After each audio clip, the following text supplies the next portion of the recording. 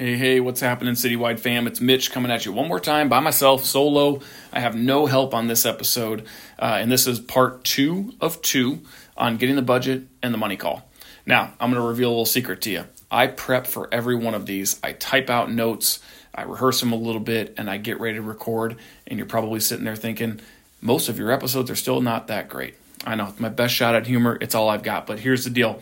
I did no prep for this one, literally none. I wrote the budget one out, I executed the budget one, but I didn't prep for the money call because this is something that I have done for such a long time. It's my favorite part in the sales process, actually, and sometimes the money call is actually a money talk right on the spot, which ties kind of back to the budget one from the previous episode that you hopefully just listened to or listened to yesterday if you're following my instructions from that episode. And so here we are with the money call, no prep. So what's the money call? Let's jump in. Let's talk about it. The money call is one of my favorites. So during the sales process, when you're walking through with the client and you're looking at whatever the service is, we talked about asking for the budget. You may or may not get it. We talked about bracketing pricing. So hopefully you have a little bit of a feel. When you leave that meeting, you pretty much have a decent idea of how your money call is going to go.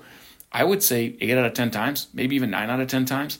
And it makes the money call super fun because you go into it knowing that unless something changed from the minute you left their parking lot or that conversation until now, which is hopefully later that day or within the next couple of days, depending on how complicated the proposal is, you've got a pretty good idea that when you call them, you're good to go. Now, something I didn't explain in the budget or the bracketing process is when you give them a bracket, obviously, well, maybe not obvious, it's obvious to me, you want to give them a range that's outside of the real range. So if you said, I think it's somewhere between $5,000 and $8,000, you want to make sure it's not getting to $8,000. It's really between $5,000 and $6,000 or $5,000 and $6,500. That way, when you come in at $6,500, you came in below the $8,000 that might have been in their head on the high end of that project.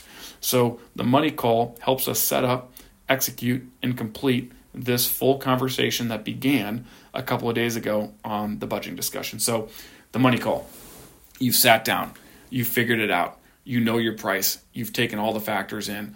Now, you should know all of these items that made your price go up from the bottom of the overall range and what kept it from going all the way to the top end of the range and be able to articulate that. So when I give my client a call, I'll just give you an example here. I've sold a bunch of auto scrubbers recently to Federal Cartridge. I sold them 3 back in June, and I'm selling them 4 more right now. So the first time I talked to him about the scrubbers, and money wasn't really an issue, which I know makes this sound really easy because money is no object, so who cares? But at the end of the day, they're still price conscious, and they've bought several auto scrubbers. They're all over their property, but they didn't buy any of them from me. So when it came to these scrubbers, I figured out what they wanted. I already have rapport with them. They knew that they could trust me. I knew what they were using them for, and they didn't know where to go find what they needed to solve their problem. So when I said, hey, I know you've been buying those Vipers. Those obviously aren't going to work, right? And he says, right, or yeah. I know you're probably paying somewhere between $4,000 and $7,000 for one of those scrubbers, right? Yeah, that's about right.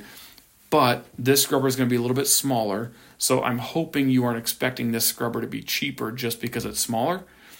And then you get them to kind of say, yeah, I guess not, because they need to be more maneuverable or whatever, right? These are kind of how those discussions went. So I said, hey, here's what I'm going to do. I'm going to go figure out what these scrubbers are, but I'll be honest with you, I wouldn't be surprised if these scrubbers are any less than $8,000 to $11,000. And I just set the stage with that and exited the conversation. But I promised them I'm going to use my expertise to go find them a scrubber that solves their problem that they can't find on their own. They need someone like me. So I went out and I found them the right scrubbers. They served all the features, and then I gave them a call. And I said, hey, I just got off the phone with my rep. These machines retail if you just buy them off the street. And here's the trick. I went onto Google. I put the machine in there. I saw that if you just pop it up on Google, this exact machine runs somewhere around $12,000 or $13,000. So I just said, hey, these machines run somewhere between $12,000 or $13,000 if you just call up somebody and buy them. That's what they're going to charge you. Once you have an existing relationship with a rep like me and like what I have with my partnership that we have with our equipment supplier, that $13,000, let's be real, like we were never going to pay that. But it gets me down to a more reasonable spot. Then, since you're buying 3 of these things, I got you down to about $9,500. And then I just shut up, and he goes, oh, that's great. Thanks, Mitch. Because all they heard was 13, 14,000 retail. Then they heard 11, and then I said, hey, because you're buying a few of them from me, I got it under 10 grand. I got them to about $9,500. Sounds great. Send me a quick recap on that so I can put in the PO for you and then go ahead and order them. And boom, we ordered them. Now, that's one way the money call can go. The other way it can go, I mentioned in the budgeting call, you have an $80,000 to $110,000 window if you're talking about a parking lot seal coat for a church or an office park or wherever you're doing it.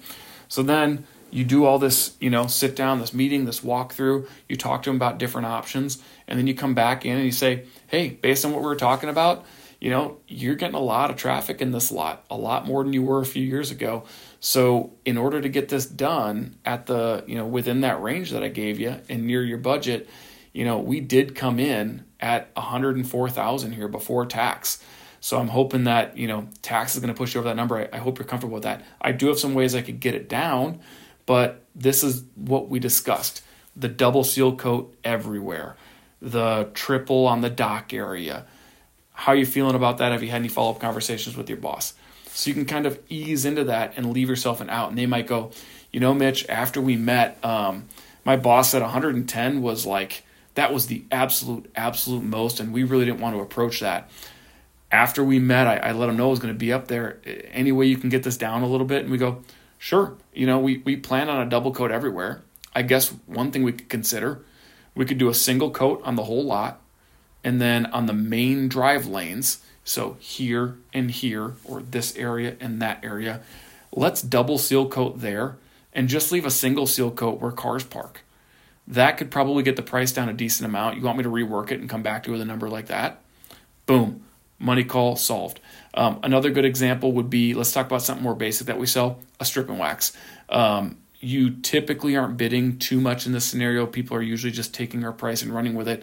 But if you gave them a range, now, if it's a big, huge cafeteria, it's wide open, that's kind of an easy proposal. You get the square footage, you could give them a number right on the spot. But again, you could give them a range because it's a big area in a wide open spot. So you could go back to them and say, hey, a lot of times when I'm stripping and waxing 10,000 feet, that 10,000 feet is 30 exam rooms, it's 10 procedure rooms, it's a break room, and it's kind of all over the building scattered. So I know on the high end, this 10,000 feet is going to be about here. On the low end, though, because this is all in one spot, I got to figure out how much labor I'm going to save. This might only be somewhere between, $7,000 and $10,000. See what they say, right? Then you go and you do that money call. You follow back up with them and say, hey, $7,000 to $10,000. I figured it out. This would be 10 grand if you were a medical clinic and I had to chase all this square footage down. But since it's all right here, I can do it for about $7,000. Are we good? That's the money call. You're calling it in to feel it out. Now, why do we do this? This is the one thing I didn't write down, and I wish I would have led with it. Well, I didn't write anything down. I wish I would have led with this. Once you give them the price on paper, it's almost always over. But if you're talking about it, they still feel like they have a semblance of control. So they could say, hey, Mitch, I'm glad you called me because you did talk about that 7,000 to 10,000 range, and I appreciate that you're actually down closer to 7. But here's the deal. We had this done by our old company like a year and a half ago, and they only charged us like $5,200.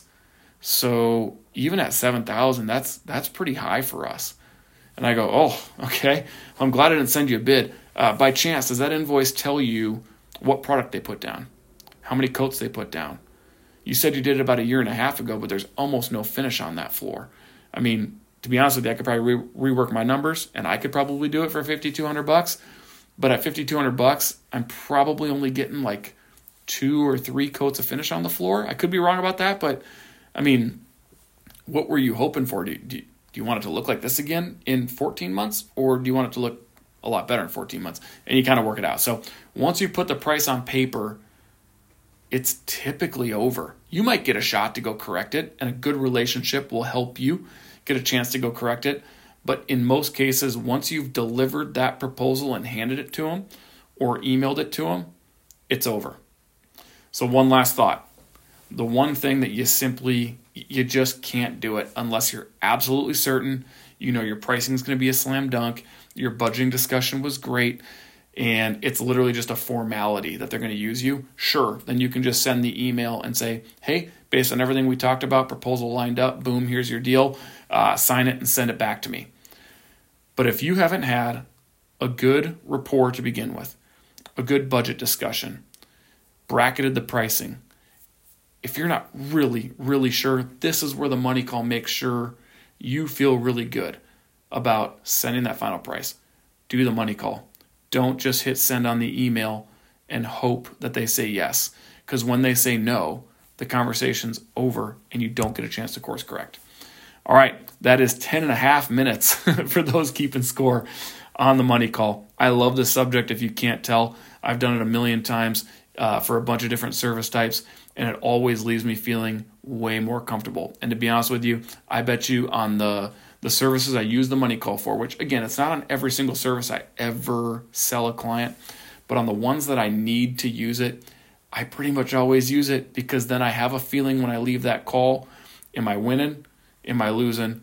Or if I think I'm going to lose, do I leave it open for me to go, you know what, let me take one more look at a couple of things, or let me go beat up my vendor because it didn't sound like you're comfortable. That's how I have my best chance at controlling my destiny towards my sales goal. All right, that's it, Citywide fam. Thanks for listening, and we'll catch you in the next episode.